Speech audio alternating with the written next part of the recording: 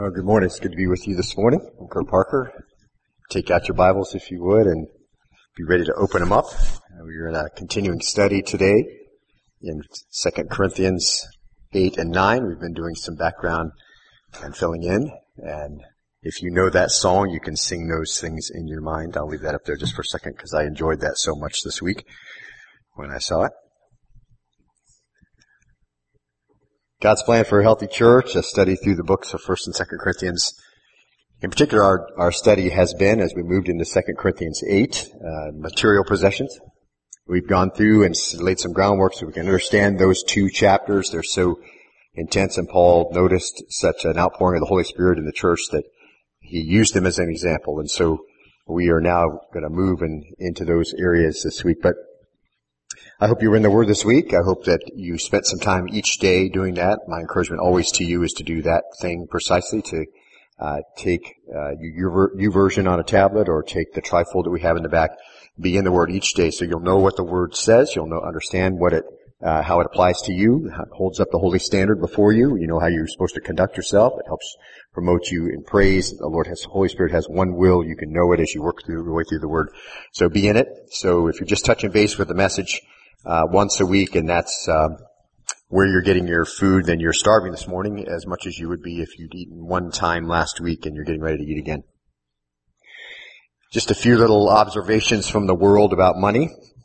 Money, if it does not bring you happiness, will at least help you be miserable in comfort. Helen Gurley Brown. Money is better than poverty, if only for financial reasons. Woody Allen.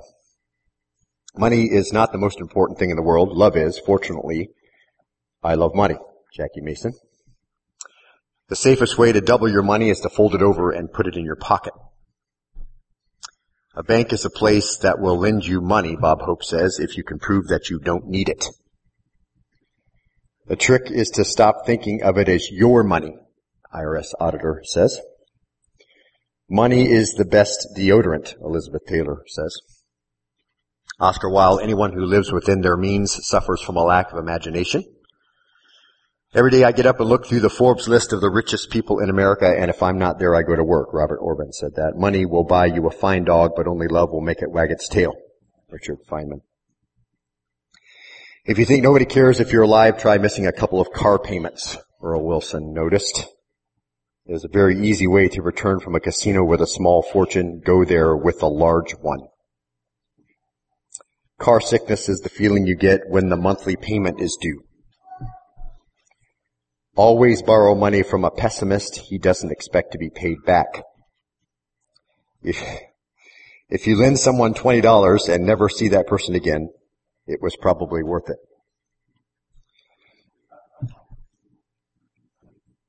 Too many people spend money they haven't earned to buy things they don't want to impress people they don't like. Budget, a mathematical confirmation of your suspicions. The waste of money cures itself, for soon there is no more to waste.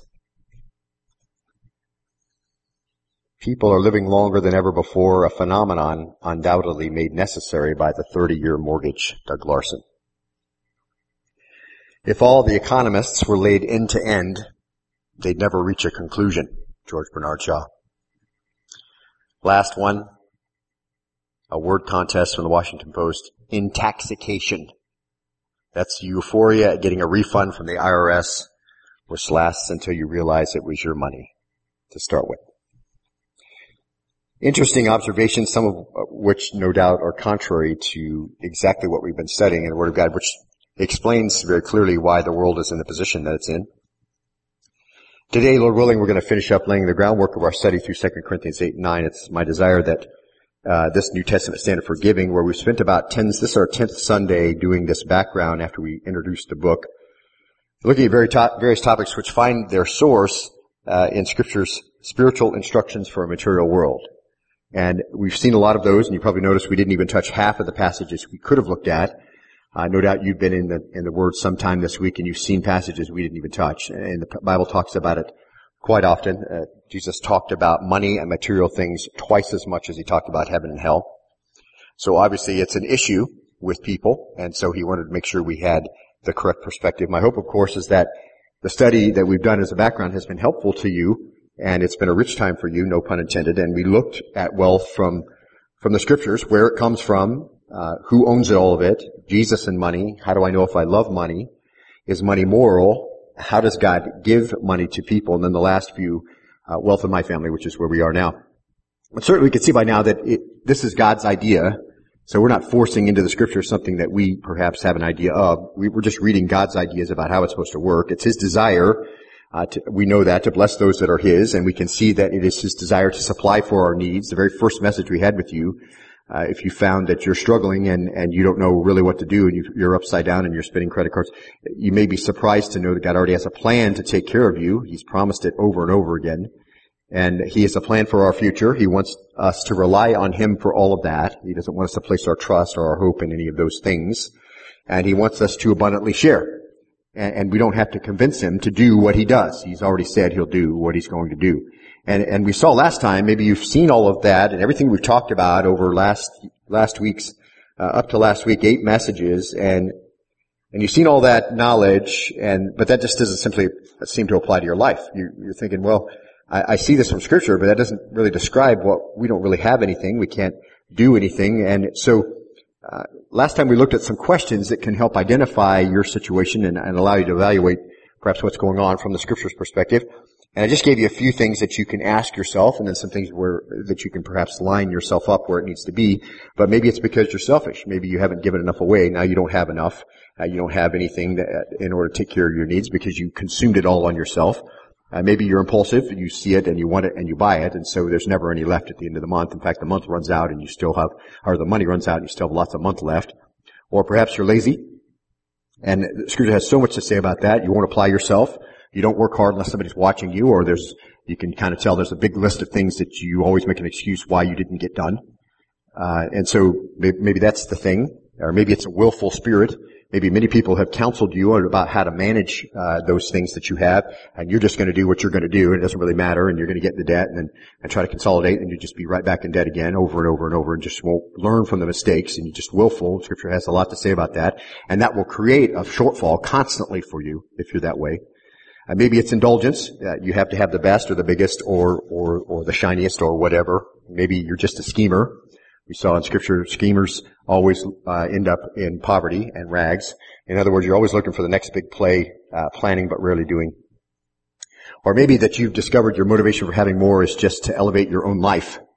Maybe that's why the Lord's trying to get your attention. You're just trying to elevate your life. It's not that you're in need. You're just trying to do more so you can have more. Or perhaps, and we talked about this right at the end, perhaps you're paying for a time that you robbed God.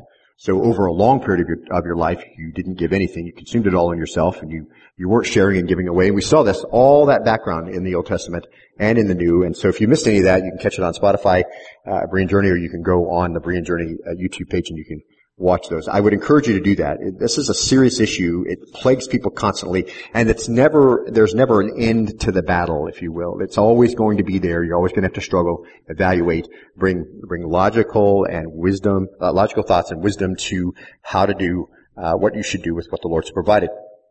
And then the last one was maybe God's trying to just teach you something. Maybe it's not an issue where you've got a sin issue in your life. Maybe He's got you in a place where things are short so that you can learn some valuable lessons, maybe to increase your prayer life. Maybe it's that He wants you to focus on some other things. And so it's hard to know exactly what the issues may be. I pray that the Lord this week was able to reveal some of those things to you and how they may combine, because some of them may be combined together to creating that situation in your life where what you're experiencing does not match God's plan for your provision. And so we just know the Lord's heart on the matter, and I think that that's important. If you don't, I'm not sure how it all works out, but we can just have great confidence in just trusting Him. And Psalm 34:8 is one of my favorites about that. It's, taste and see that the Lord is good. How blessed is the man who takes refuge in Him. Oh, fear the Lord, you His saints, for to those who fear Him there is no what? There is no want. Young lions do lack and suffer hunger, and that's not what you would expect, right? You would expect they can do what they need to do, but they who seek the Lord shall not be in want of any good thing. What's it mean, taste and see that the Lord is good? It just means look at His commands, see what He said about what you're supposed to do with what you have, because that's what we're looking at now, and then do them. And see if He doesn't follow through with everything He said that He would do. Now, today, as we said, we're going to look at the biblical priorities for the use of money. So last week we asked some questions. If you're not in the position that the Bible says you should be in, what do you do? And so we were able to get on the right path. And then today is the last installment, biblical priorities for the use of money. In other words, as the Lord gives it to you, mainly through work, and then through some other things, what are the priorities that the Bible gives for how you're supposed to use it? So you're going to line your life up then. The desire is to take everything that we've learned up until now, just kind of consolidate that, and then move into this message and say, okay, this is what we're supposed to be doing. This is how we should be looking at what we have as it comes in. And they are going to come by way of the priority that the Scriptures seem to place on them. So we'll start like we did in how does God give what He provides to you, and the first one was work. Not the most popular one, but that's the way the Scripture says is the main way God gives you what you need. But the emphasis then will be here, and it's going to blend well with what we've understood from the principles that we've studied. And as we look at our first priority, you may find that these are surprising to you. But the passage we'll start with is pretty clear, 1 Timothy 5:8. And I'll put some up, and then I'm going to have you turn to some, because some are so important that you read them in your copy of God's Word, and you underline them, make some notes, highlight them, whatever, so that you can go back and read them again. They are just full of instruction. But these ones, I think, you'll find are very, very important. So first priority, but if anyone does not provide for his own, especially for those of his household, he has denied the faith and is worse than an unbeliever. And so our priority number one, if you have a bulletin in your hand, you can flip it over, you've got some notes, and if that's helpful for you, your takeaway is, number one, we must provide for the needs of our household. We saw over and over again, if you don't work, you don't eat. And here we see you're to provide for the needs of your own, especially for those in your household. And people will often say, you mean giving isn't first? I mean, I thought you would say, giving is first. I think everybody thinks the pastor is going to say giving is first. Okay. Like somehow that's going to benefit me in some way. I'm after your blessing. I'm after you bringing your life into line with what the Scripture says how you're supposed to manage so that you can be blessed. The Lord has said He would bless you. So I just want to be clear about that. People say, well, you spend a lot of time talking about money. Actually, I don't. I've been here 11 years, talked about it twice. So this is an important issue. The Bible says we have to provide for the needs of our household. It doesn't start with giving. And here's why. What we're going to see in these first few priorities, they all have to do with testimony. And this is very consistent with the Old Testament. If you remember, all the way through the Old Testament, just in Isaiah 1, what are your multiplied sacrifices to me? What is it that you're coming to these assemblies? Why do you trample my courts? What does He want them to do? Cease to do evil. Learn to do good. So, in other words, I've set up the sacrificial system for you to follow it, and the assemblies for you to come and share. What was the problem? They weren't obeying. They were going through the motions, but they weren't doing what the Lord wanted. And so He didn't want any of the other stuff either. See? Testimony is the main issue. It doesn't matter how much you give if the way that the culture and the people around you look at you and just think, what a terrible testimony, your family, not taking care of your family, particularly that's our topic, 1 Timothy 5:8, then you've missed all of it. And the Lord doesn't want all the other stuff. What He wants you to do is begin to obey Him in the areas where He's instructed you, see. And so our passage is very clear. So I want you to stick with me. If we don't provide for those that are ours, we're worse than an unbeliever. That's a pretty bad tag to hang on us. If we aren't meeting those needs, it doesn't matter what else we're doing. The Lord's evaluation is very clear, and your testimony to your family and to the watching world is tarnished, and that's not what the Lord wants you to do. Psalm 51:17. The sacrifices of the Lord are a what?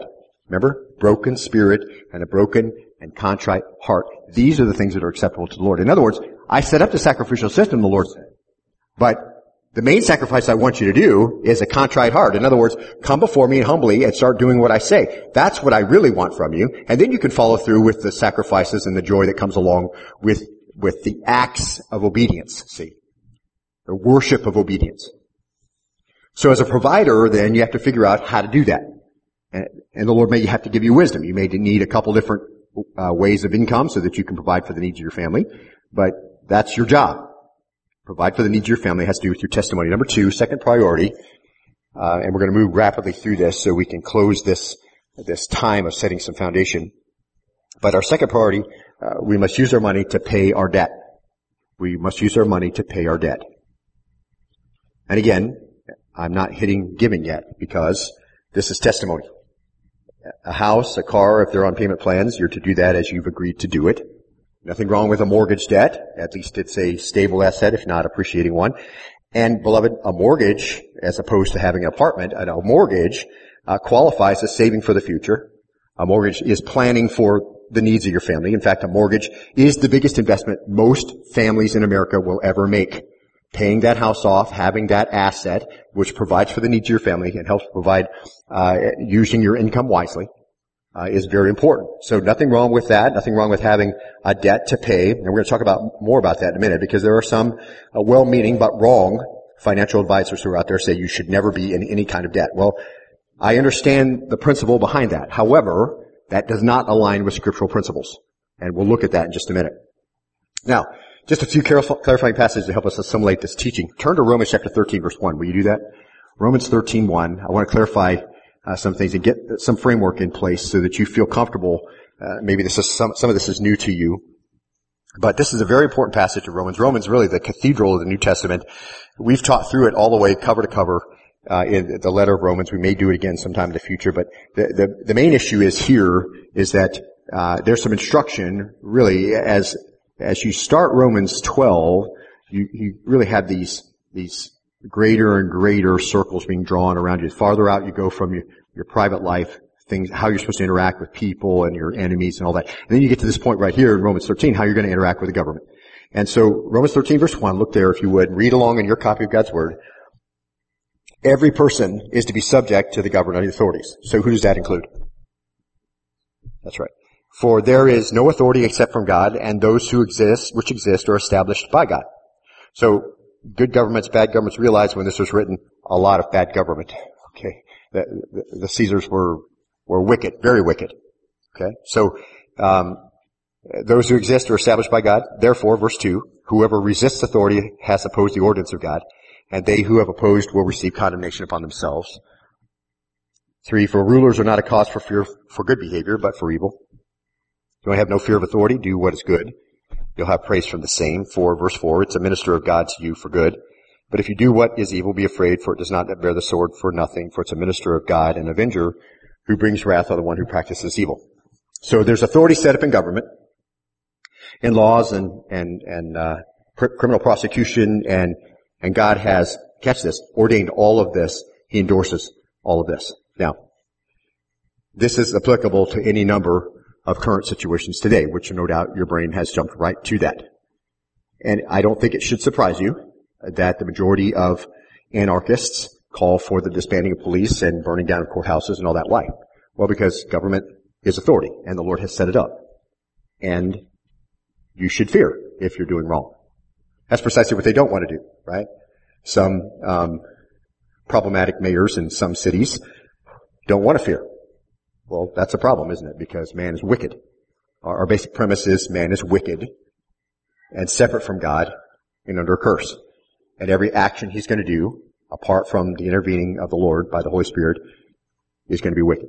And so government is set both to do good and to bring fear. So there's nothing wrong with that. Now, I don't want to keep going down that road because we've got a lot to talk about, but there's much to apply here in that area. But here's the passage I want us to look at. Look at verse 5.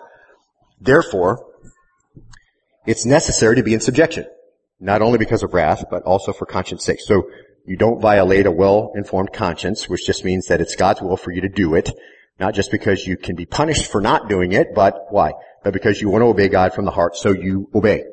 And you do the things you're supposed to do. Now, verse 6, for because of this, so in other words, for the same reasons, fear of punishment and good testimony, because both of those are in play here, you also pay taxes. For rulers are servants of God, devoting themselves to this very thing. Verse 7, render to all what is due them, tax to whom tax is due, custom to whom custom, fear to whom fear, honor to whom honor. So however it applies, whatever the position is, we're supposed to render that. Owe nothing to anyone except to love one another, for he who loves his neighbor has fulfilled the law. Now, owe nothing to anyone except to love one another is, as a side note, it's not talking about never buying anything over time. There's certainly times and places to do that, but it's not talking just about that. It's just saying pay what you owe, pay it on time, and so the only thing you owe to one another is continually the debt of love. So you don't have anything outstanding, including love. And there's certainly times and places to do things over time. Scripture's full of those examples, and I'm going to cruise through some of the illustrations rather quickly because it's not our main point, but I want you to see this because, as I said, some well-meaning but in error counselors have said a number of different things, and I just want you to get the idea where it actually is and how it falls in Scripture. So Exodus 22:25, and I think you're going to get this right away and just the essence of these verses. But verse 25 says, if you lend money to my people, to the poor among you, you're not to act as a creditor to him. You shall not charge him interest. So what's assumed there? Somebody is going and they are what? They are borrowing money from someone. And because they're both called by the name of the Lord, we've looked at this before. So one of the ways the Lord does not choose to give you income is by charging interest to another believer. But here it says, if you're going to loan money to your people, so it's going on. Somebody needs expansion. They're doing some kind of, reseeding. Perhaps they had a hard crop or something happened, whatever, and then they need some money, so they borrow, and that's not unusual. The Lord just says, don't charge them interest. Now, Leviticus chapter 25, verse 37, 35 through 37. Now, in the case of a countryman of yours becomes poor, and his means with regard to you falter, so what's that assuming? So he owes you something, and he's not able to what? He's not able to pay it back. So he's borrowed something, and what are you supposed to do? Then you are to sustain him. Do not take usurious interest from him, but revere your God and your countrymen and live with him. You shall not give him your silver at interest nor your food again. Now, we looked at that. And I just want to draw your attention to that first part of that. So somebody has borrowed something, and they can't pay it back. And that happens sometimes. You're in trouble, and you owe something to a brother, and you can't pay.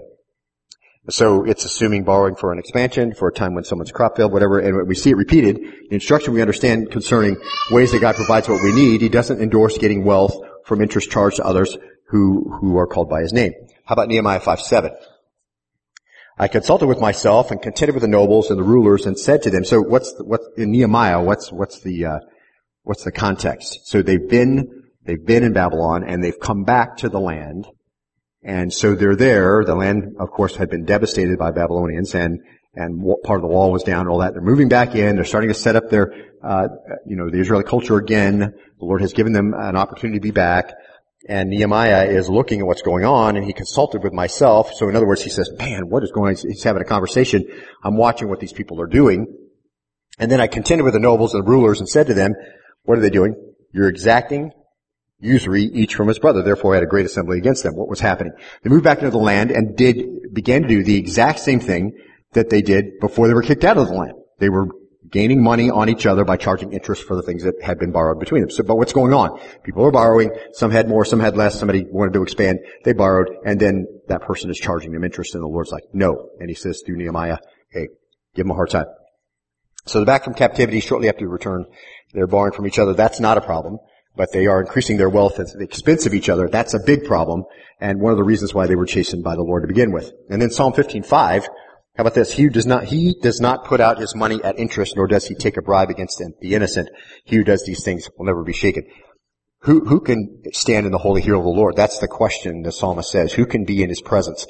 And then one of the ways you can be in his presence is you lend your money, but you don't do it at interest, and it implies that there's some borrowing going on. Psalm 37:21, the wicked borrow and does not pay back, but the righteous is gracious and gives. And this goes along with Romans 13, which tells us to pay what we owe. If you're wicked, you don't pay what you owe. See? If you're letting stuff build up, you've got payments that you're behind on, you're not making sure you're covering what your debt is. And so, that's wickedness. You borrow and you don't pay back. But what's implied there? Actually, it's just clearly stated, they borrowed. And there wasn't a problem with borrowing, was there? It wasn't a problem with borrowing. The problem was you didn't pay what you owe when you owed it. So, no impingement on borrowing, just on defaulting by borrowing. Matthew 5:42. Give to him who asks of you, and do not turn away from him who wants to borrow from you. It's a godliness trait there. If you have it, right? The general principle we saw from the Word. If you have it, and someone needs it, a brother or sister in Christ, and you can afford to lend it to them, and they can afford to pay it back, then lend it to them if you want to, just without interest. Allow them to do some things, and they pay you back, and that's a great thing. No problem with that. Give to him who asks of you. Does it say, and he's wicked for asking? No. The Bible knows that this is how business is done. They're not chastened for that. So if you have it, and they need it, and you can afford to lend it to them, and they can afford to pay it back, then lend it to them. And this one too, if you have it, and they need it, and you can afford it, and they can't afford to pay it back, then what are you to do? You just give it to them. And that's the idea in Luke 6:34, see? The whole understanding there, let me go back. If you lend to those from whom you expect to receive, what credit is that to you? In other words, you're lending to someone who you know can pay you back. You're just doing regular business. That's not a problem. They're coming. They need a loan. You've got it. No big deal. Even sinners lend to sinners in order to receive back the same amount. But love your enemies. Do good and lend, expecting nothing in return, and your reward will be great, and you'll be sons of the Most High, for He Himself is kind to ungrateful and evil men. The Lord gives good gifts even to wicked people. They live here, part of common grace. It's much of the stuff we enjoy, they get to enjoy too. And who gives all of those things? The Lord does. And here is the overriding principle concerning lending and interest that we saw a few weeks ago. Deuteronomy 23:19. You shall not charge interest to your countrymen, interest on money, on food, or anything that may be loaned at interest. It just kind of takes it a very wide swath here. You may charge interest to a foreigner, but to your countrymen you shall not charge interest, so that the Lord your God may bless you in all that you undertake in the land which you are about to enter to possess. And then a little more clarification in the very next chapter, Deuteronomy 24:10. When you make your neighbor a loan of any sort, you shall not enter his house to take his pledge. You shall remain outside, and the man to whom you make the loan shall bring the pledge out to you. If he's a poor man, you shall not keep his pledge. So as a down payment, you're not supposed to keep it if he's poor and he really needs it. And when the sun goes down, you shall surely return his pledge to him, that he may sleep in his cloak and bless you, and it will be righteousness for you before the Lord your God. So there's some borrowing, there's some lending going on, and it's in righteousness and in justness and fairness, and the Lord doesn't have any problem with that. And He gives instructions to the lender, He gives instructions to the borrower, and as long as you're conducting yourself in a godly manner, there's no problems. There's no impingement on any of that. And there are quite a few more, but I think we get it. Once again, whether or not, and here's the thing, whether or not you should incur debt can be governed by questions we looked at last time. Whether or not you should be taking out a loan of some kind, you need to help identify your family's position, what your motivation is, as it relates to God's wisdom on material things.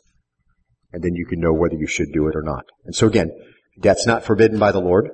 In fact, it's so common, the Lord just gives conduct rules as it goes between business people and people who need. It just says the borrower is slave to the lender. And in that sense, it just means you don't have the option of not repaying. You have to repay. See? And that's not unusual, is it? Because it's a wicked who borrows and doesn't repay. And Romans chapter 13 said, owe no outstanding debt except the continual debt of love. So these mesh together very well.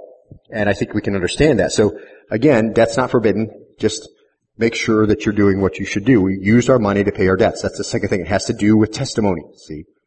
Pay what you owe when you owe it as you've agreed to do it. If you have a debt that's overdue, then if you're sitting here right now and you have a debt that's overdue, then sell an asset and dispose of the debt. You don't let that pile up. That's the whole point of the next illustration here, which is a wonderful illustration of God's provision and some of the ways that He's involved in supplying our needs. I'd like you to turn to 2 Kings 4:1, will you? 2 Kings 4:1.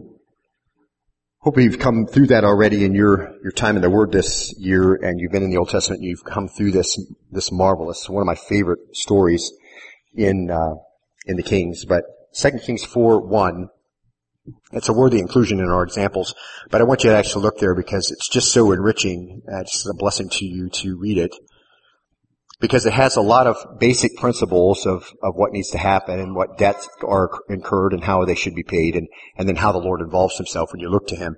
But here it says in verse 1, it says, Now a certain woman of the wives of the sons of the prophets cried out to Elisha, Your servant, my husband, is dead, and you know that your servant feared the Lord, and the creditor has come to take my 2 children to be his slaves. Now, what's the problem with the creditor?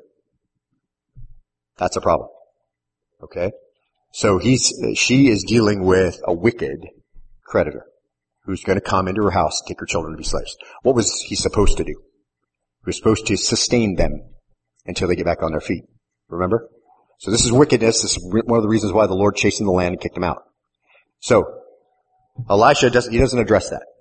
There's nothing he can do about a wicked creditor, but he can help this lady do what she needs to do. So look at verse 2. Elisha said to her, "What shall I do for you? Tell me, what do you have in the house?" So he's going to make some calculations and help her as she brings the Lord in on this whole thing. And she said, "Your maidservant has nothing in the house except a jar of oil." Verse 3. Then he said, "Go, borrow vessels at large for yourself from all your neighbors, even empty vessels. Do not get a few." In other words, borrow as many jars as you could possibly lay your hands on. Go everywhere and ask to borrow empty jars. And she's probably thinking, "Oh my word, why do I even need to do this?" But she does. "And you shall go in, and you shut the door behind you, you and your sons, and pour out into all these vessels, and you shall set aside what is full." Verse 5. So she went from him, and shut the door behind her and her sons, and they were bringing the vessels to her, and she poured out of that jar of oil that she had. Verse 6. When the vessels were full, she said to her son, "Bring me another vessel." And he said to her, "There is not one vessel more." And the oil stopped. Then she came and told the man of God, and he said, "Go, sell the oil, pay your debt, and you and your sons can live on the rest." That's a marvelous story, isn't it? And there's a lot of things to pull out of that, and I think you can see that because we've been talking about these kinds of things. So she got in trouble, obviously. Husband died. People, death has a temporary dominion. People die. People you need to be in the family. People who are providers. The Lord takes them, and you don't have what you need. It happens. And people are left struggling.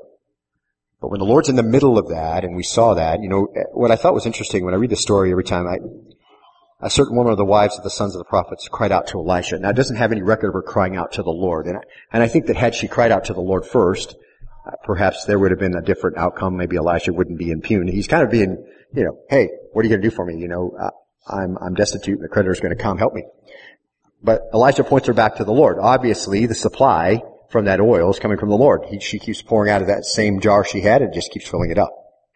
So the Lord gets involved in those kinds of things. And when we call on Him and we do it right and we say, "Okay, we're going to pay the debt," and we're going to, Elijah didn't say, "Well, just don't pay and, move." No. Declare bankruptcy and then you don't have to pay anything to anybody even though you incurred all that debt. No. It doesn't say any of that. It's just a very basic story that talks about the responsibilities of individuals to pay debt and to sell something perhaps to make sure that happens so you're not behind.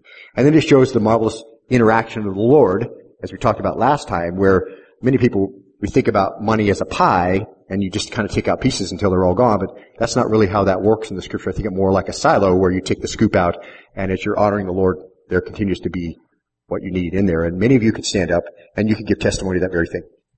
And even with small incomes over a long period of time, that you've never lacked for anything. In fact, not only you've not lacked for anything, you've had an abundance for every single good thing you needed to do. No matter how small the income was. If you faithfully acknowledged the Lord and did what He said, and you've aligned yourself with these principles, you have found that to be the case. And I know a number of you are shaking your head. You have seen that to be true. But from a testimony perspective, as we think of 2 Kings 4, we should not be behind paying our debt.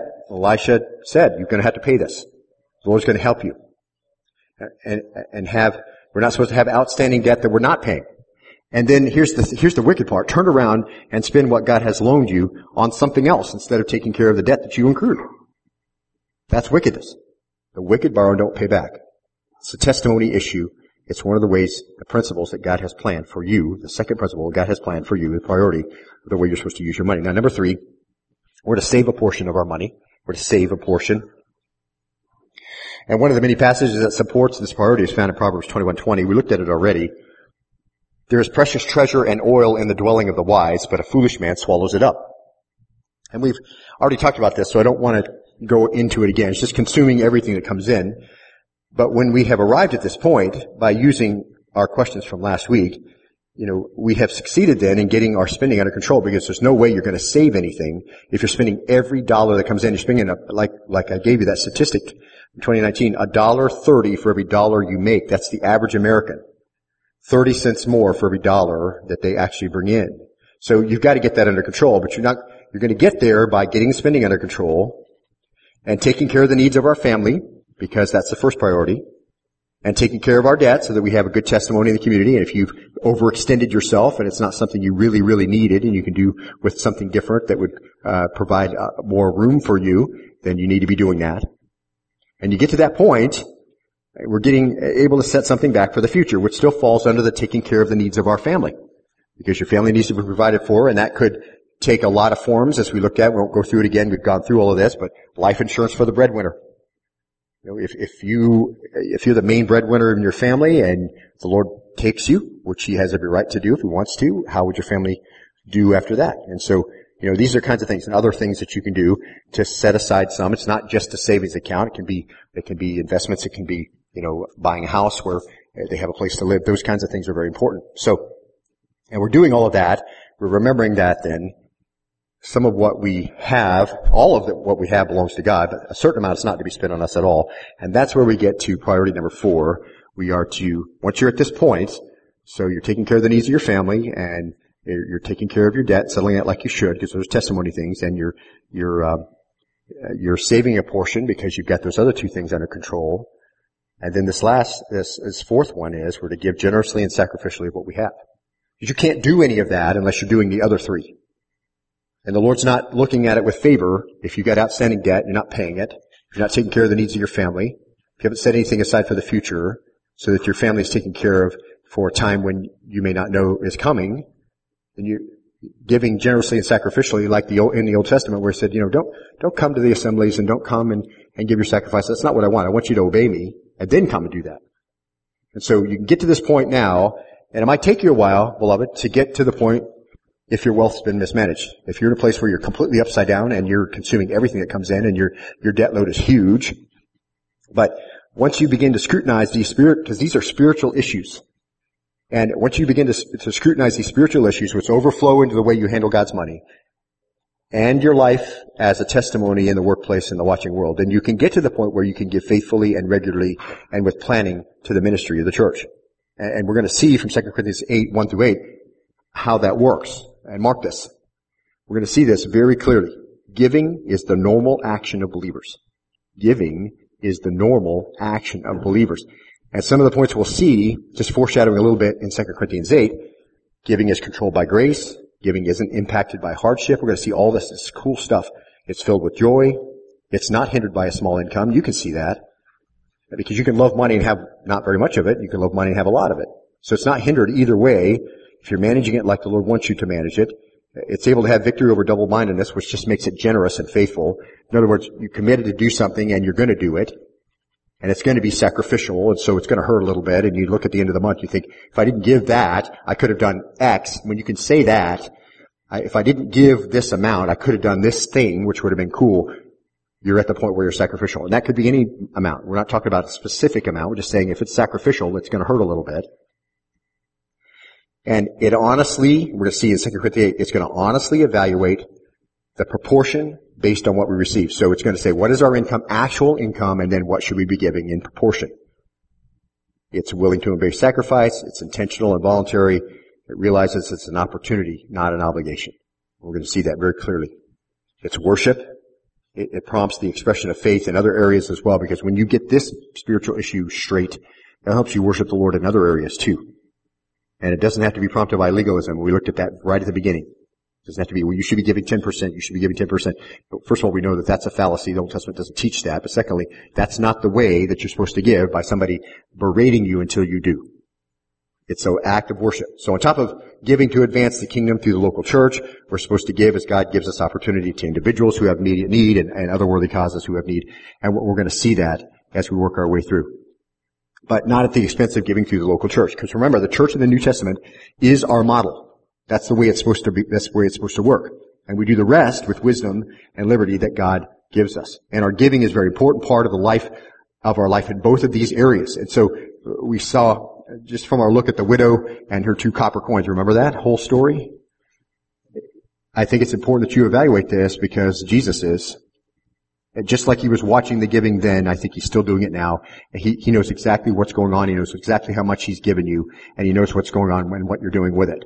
So We watch this very closely what happens here still. And there's some great examples of sacrificial giving in the scriptures, and we're going to look at some of them and spend our time remaining on what that looks like in the church context. And perhaps right at the end, if we have time today, we'll look at a little bit of 2 Corinthians 8. But that's kind of the rest of what we have left. But it's interesting. Acts 2:45. See the same principles at work that the Lord instituted with his people Israel. This is early life in the church. Look what it says here as we think about what you have to share and set aside. It says, and they began selling their property and possessions and were sharing with them all as anyone might have need. So in other words, they didn't hold too tightly to what the Lord had loaned them. It wasn't theirs. They knew it wasn't theirs. They had to do the things we talked about. When they got to the point where there was some need, they were able to meet it. In Acts 4:32, and the congregation, it says, of those who believed were of one heart and soul, and not one of them claimed that anything belonged to him was his own. But all things were common property to them. I don't think that's communism in the way that we understand it now. It's not even close. Okay? It's just that they understood that everything they owned came from the Lord. So it really wasn't theirs to begin with. And that's a reasonable thing to say. Okay? I've had people say, well, see, there's communism. No. Not in the least. So, all things were common property to them, and with great power the apostles were giving testimony to the resurrection of the Lord Jesus, and abundant grace was upon them all. Verse 34, for there was not a needy person among them, for all who were owners of land or houses would sell them, and bring the proceeds of the sale, and lay them at the apostles' feet, and they would be distributed to each as any had need. So that's meeting immediate need. It's going through the local church, and people realized they didn't own anything anyway, and they had something left over after they took care of the needs of their family, and they paid their debt. And this is how it looks when you've done that. Because you'll have provision for every good deed. We're going to see that in 2 Corinthians 8. And in the early church, if they had possessions and someone was in need, they could meet that need, they would do it. That's precisely what we've been seeing over and over again. If you can meet the need and you can afford to do that and they have a need, then meet it. That's a very, very godly way to handle what you have, because everything you have comes from the Lord anyway. And for the most part, we saw early in our study that that's a lot different than most modern churches. They're not doing this. They're not taking care of immediate needs. They're not taking care of the needs inside the church. They're not making sure that people have what they really need to have. See, Berean, I think, does a really great example of it, and much goes on below the radar. I don't even know until afterwards that somebody met a need or somebody took care of somebody's need. It's just a marvelous thing to see from my seat. But that's a lot different than most modern churches. In fact, the Bible teaches that, here's the thing, meeting needs, if we're able, is one of the indicators that we're born again. Being able to meet immediate need and doing that is one of the indicators that we are actually converted. Because many of modern churches, their congregations are full of people who aren't even converted. Of course they're going to be obsessed with money and things. And I think that's the point of 1 John 3:17. If you think it's an indicator of being born again, that's the whole point here. Whoever has the world's goods sees his brother in need and closes his heart to him, how does the love of God abide in him? And that's a rhetorical question. What is it? It doesn't. It doesn't. Little children, let us not love with word or with tongue, but in deed and truth. We will know this, that we are of the truth. We'll know by this that we are of the truth and will assure our heart before him. So one of the many reasons why discipleship is so vitally important when somebody comes to faith. It's one of the things we have to talk about. When you lead somebody to faith, one of the things you talk about is how you manage what you have. Because it reveals to the one who has professed faith just exactly what following Jesus means. It means he owns it all, and the reality of a biblical worldview of money is that everything you have comes from him because he owns the world and everything in it. And for those who have trusted Christ as Savior as it relates to material wealth, this is going to be a significant departure from how you looked at it before. Wealth is a stewardship. All of it belongs to him, not just what we give. All of it belongs to him. And so we must use it for his glory, and taking care of our families as a testimony, and paying our bills on time as we agreed to do it. That's a testimony, and making sure we set some aside for the future, and that's our testimony, because it's foolishness if we don't, and then making sure we're able to give and do it generously. See. Now I'd like you to look with me at Luke chapter 16, if you would. We're going to kind of bring this to a point and open up 2 Corinthians 8 here in just a minute. But look at Luke chapter 16, verse 1. This is a very important passage concerning how believers use money. That's precisely what the story is about. And Jesus is going to tell this story about a rich man who had a manager. And this may be a parable. This may be a real story. It's not really clear at this point what it is. It's irrelevant though, because the point is going to be very clear. And so look at verse 1 of Luke chapter 16. I'd like you to read this with me if you would, please. Don't just let me read it to you. Read this and see it and understand it, okay? Now, he was also saying to the disciples, so Jesus is teaching, it's a teachable moment, and again, the most important topic he taught about, the one that he talked about most, was money. And again, he's doing it here. There was a rich man who had a manager, and this manager was reported to him as squandering his possessions. So what's going on? So there's a wealthy guy, he's got somebody who's managing his affairs, and that guy who's managing his affairs is being unfaithful with what he's been entrusted with. I think you know where we're going and where he's going with this, but we'll keep reading. And verse 2, he called him and said to him, "What is this I hear about you? Give an accounting of your management, for you can no longer be my manager." In other words, you're fired, but before you go out, I want to know what you did with all my money, because you're in trouble. So there's some, perhaps, thought of some legal action. Perhaps, you're going to spend some time in prison. You're going to be repaying. So the guy's panicked. He knows he's been caught. He hasn't been using the money like he should. He's been squandering it. It all belonged to the wealthy man, and this guy was squandering it. So, look at verse 3. The manager said to himself, "What shall I do, since my master is taking the management away from me? I'm not strong enough to dig, and I'm ashamed to beg. I know what I'll do, so that when I'm removed from the management, people will welcome me into their homes." Verse 5. And he summoned each one of his master's debtors, and he began saying to the first, "How much do you owe my master?" Verse 6, and he said, 100 measures of oil. And so the manager said to him, "Take your bill, sit down quickly, and write 50. Verse 7, then he said to another, "How much do you owe?" And he said, 100 measures of wheat. And he said to him, "Take your bill and write 80. Now, did the manager have a right to do this? Was it his money? No. Did he have a right to do it? No. So you kind of get the idea of why he's getting canned to begin with.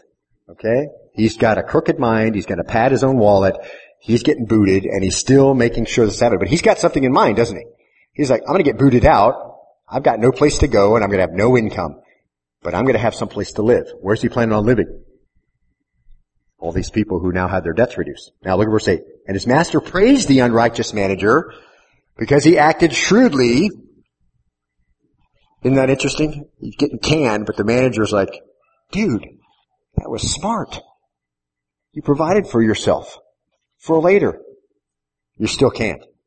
And so the master praised the unrighteous manager because he acted shrewdly. For the sons, now catch this, now we're going to move into the reason why Jesus is telling this story. For the sons of this age are more shrewd in relation to their own kind than the sons of light. Unbelievers, unfortunately, are more astute on how the world works than believers are in how God works. That's the whole point. And then he explains himself. Verse 9. I say to you, make friends for yourself by means of the wealth of unrighteousness, so that when it fails, they will receive you into the eternal dwellings. So in other words, we are to use God's money in a way that will advance the kingdom and see people come to Christ. The wicked man in his parable provided for himself for a time of coming hardship. We're supposed to see the coming time of reckoning or accounting and be wise in the way we handle God's money. That's the whole issue. See, the wicked know how to make that happen, but the righteous don't. The wicked are more astute in how the world works than godly people are in how God works. And what was the whole problem with the original manager? He was squandering the manager's possessions. Guess who is the focus of this teaching? Believers who squander what the Lord has given. And how do we know that? Well, look at verse 10. He who is faithful in a very little thing is faithful also in much. And he who is unrighteous in a very little thing is unrighteous also in much. Now, if somebody said that in the world, I would just say, well, that's a really great little saying. But when Jesus says it, it's an axiom. You can bet for sure that that's the case. If you are faithful in a little thing, you'll be faithful in a lot of things. And if you are unrighteous in a very little thing, you're going to be unrighteous in much. And it just applies across the board. But in particular here, it applies to how you manage money. Now look at verse 11. Therefore, and here's how he pulls the whole thing together. if you've not been faithful in the use of unrighteous wealth, who will entrust true riches to you? And that's how he ties back to the wicked manager. You and me. If we're not faithful in unrighteous wealth, who's going to entrust true riches to you? What are true riches? And we looked at this several weeks ago. Spiritual gifts, spiritual fruit evidence in your life, successful ministry, souls of people, spiritual influence, spiritual leadership. These are true riches, aren't they? These are the ones that travel with you to heaven. These are the money bags that don't wear out. These are the things that bring glory to the Lord for eternity because you were faithful in doing those things. If you have a spiritual problem with unrighteous wealth and you squander it, you're not going to have any of these other things, see? And God doesn't appear to be inclined to give true riches to us if we haven't demonstrated the ability to handle unrighteous wealth. If we're not smart enough to figure out how God works, and not even as smart as the world figures out how the world works, then that's a shame, isn't it? Especially when he's been so clear. And that's the point of this next statement. Look at verse 12. So he just pulls it right in. He says, if you've not been faithful in the use of that which is another's, who owns it? Who owns what you have in your pocket right now in your bank account? The Lord. If you've not been faithful in the use of that which is another's, who will give you that which is your own? In other words, if you're just as irresponsible as the wicked man in the parable who was squandering his master's riches, why would you be trusted with more? That's the point. Verse 13, no servant can serve two masters, for either he will hate the one and love the other, or else he'll be devoted to the one and despise the other. You can't serve God and wealth. You've got to make a decision. Who are you going to serve? See? And the indication here is discovered in how you handle material things. That shows who you're going to serve. And now, there's much to that story.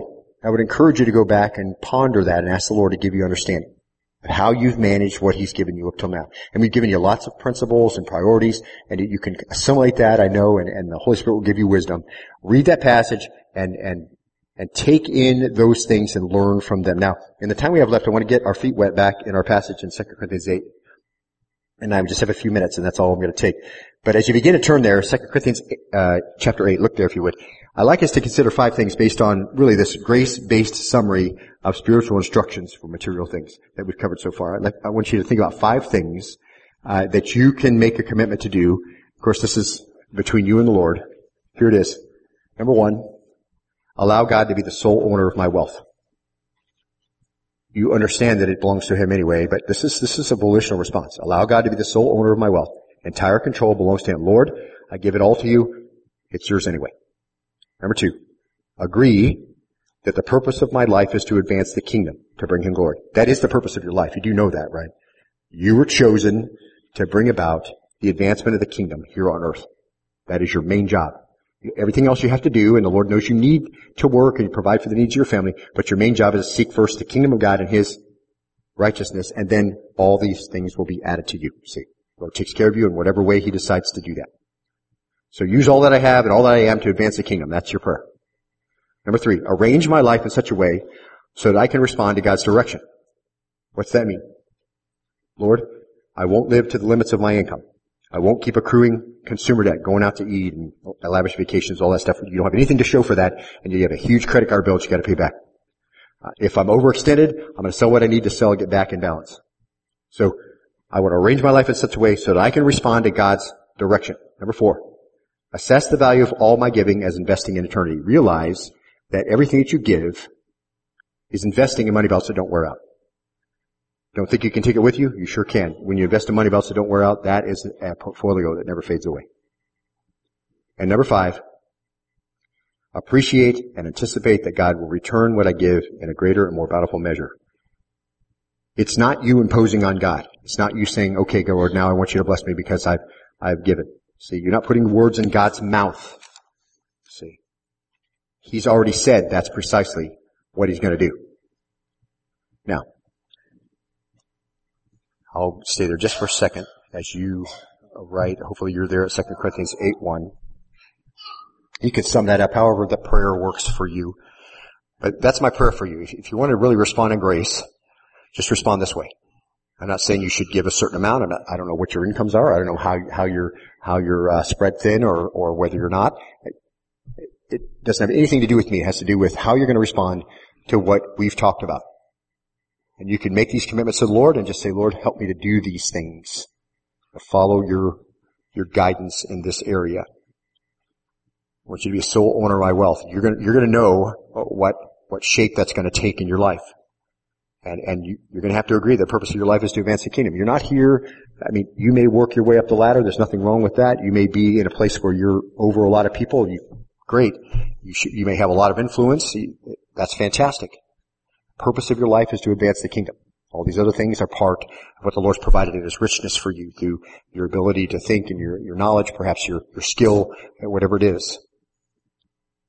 You arrange your life in such a way you can respond to God's direction. What's that mean? That you can do what He's asked you to do with the wealth, that some of it doesn't belong to you. So these are things that are very important, and let me encourage you to do that. Now look at 2 Corinthians chapter 8, and look at verse 1. So we know these things. Now we can read this, and we're not going to go, what? Because that's what we did the first time we read it. How could I possibly do this? Here's what they say. So Paul comes to Macedonia. There's a lot of trouble on these believers. We understand that in context. And he comes here, and he sees what's going on, and he wants to write. And he says this, he says to the Corinthians, because he's in Macedonia, difficult time, he says, now brethren, we wish to make known to you the grace of God which has been given in the churches of Macedonia. So the grace of God is active.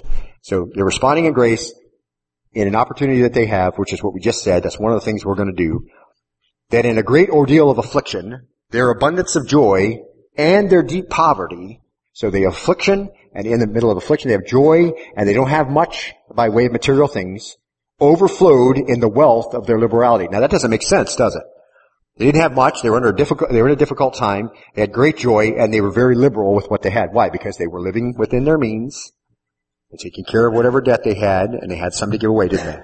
So there's no way you can do any of that if you've overextended yourself. For I testify that according to their ability, so within the means of their income, and beyond their ability. So as he looked at them, how would you even do that? I'm not even sure. They gave of their own accord, so it's willing.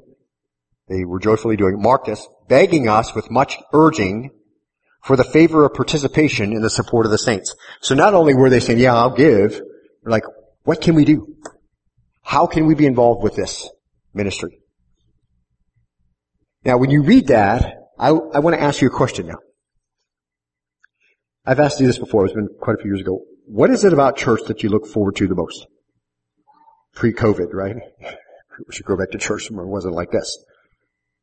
But as you think about coming to church, what aspect about it is most appealing to you? And after COVID, I was just thrilled that we could be back together. So it was very, very simple for me. But I'm thinking more about ministry and worship.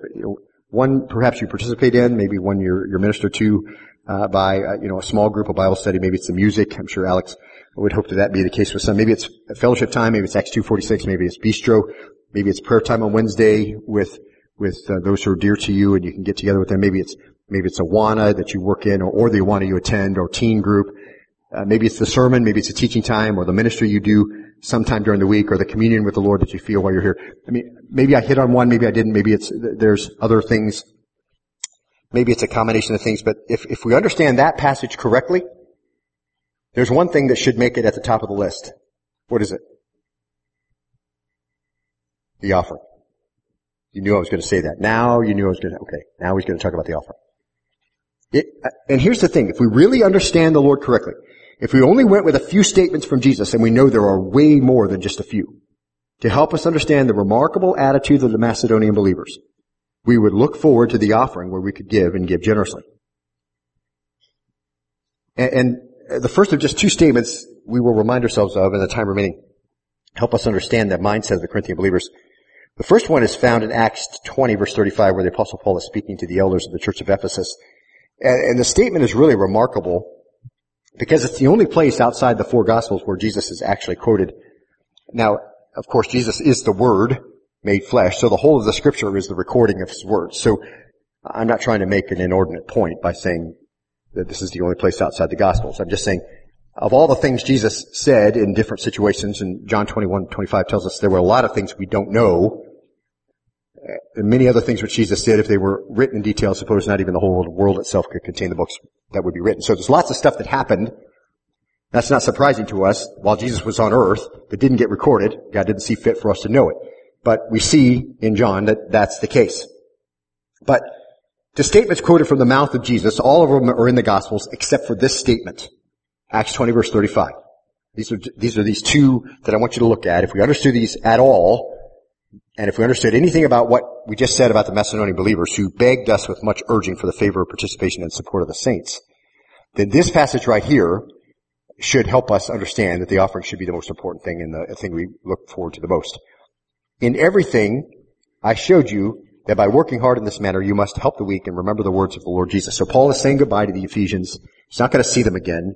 He's giving them some parting words. He's recounting some of the ministry he had. And then he says, and I told you, you need to work hard, help the weak, remember the words of Jesus that he himself said, and here's a quote from Jesus, which we don't have anywhere except here.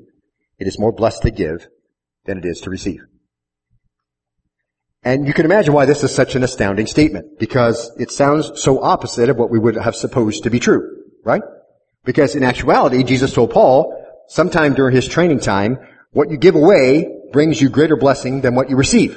The biggest blessing is going to come in relation to your generosity. Now, everybody knows it's wonderful to receive. We learn that as kids at Christmas time, don't we? And your kids know this, and they look forward to it. But Jesus says even better than that is to give.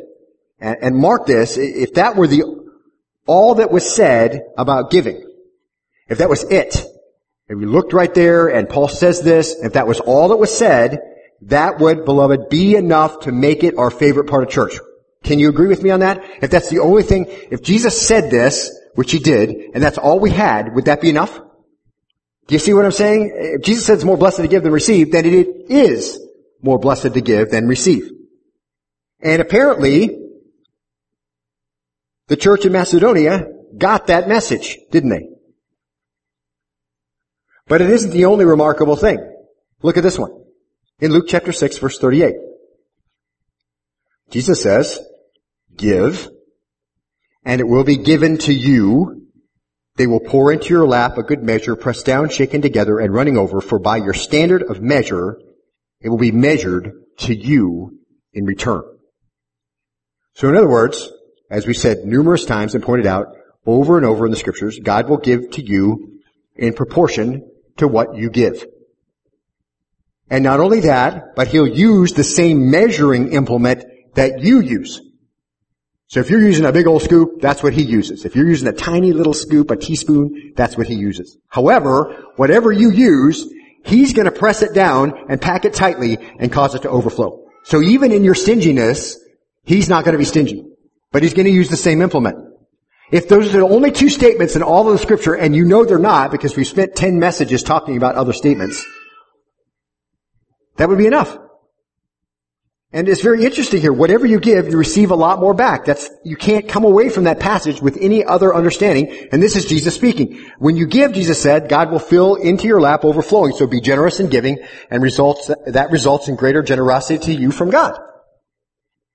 And that's an amazing thing. And that's a very direct path of blessing from the Lord. And we didn't put those words in his mouth. That's his words to us.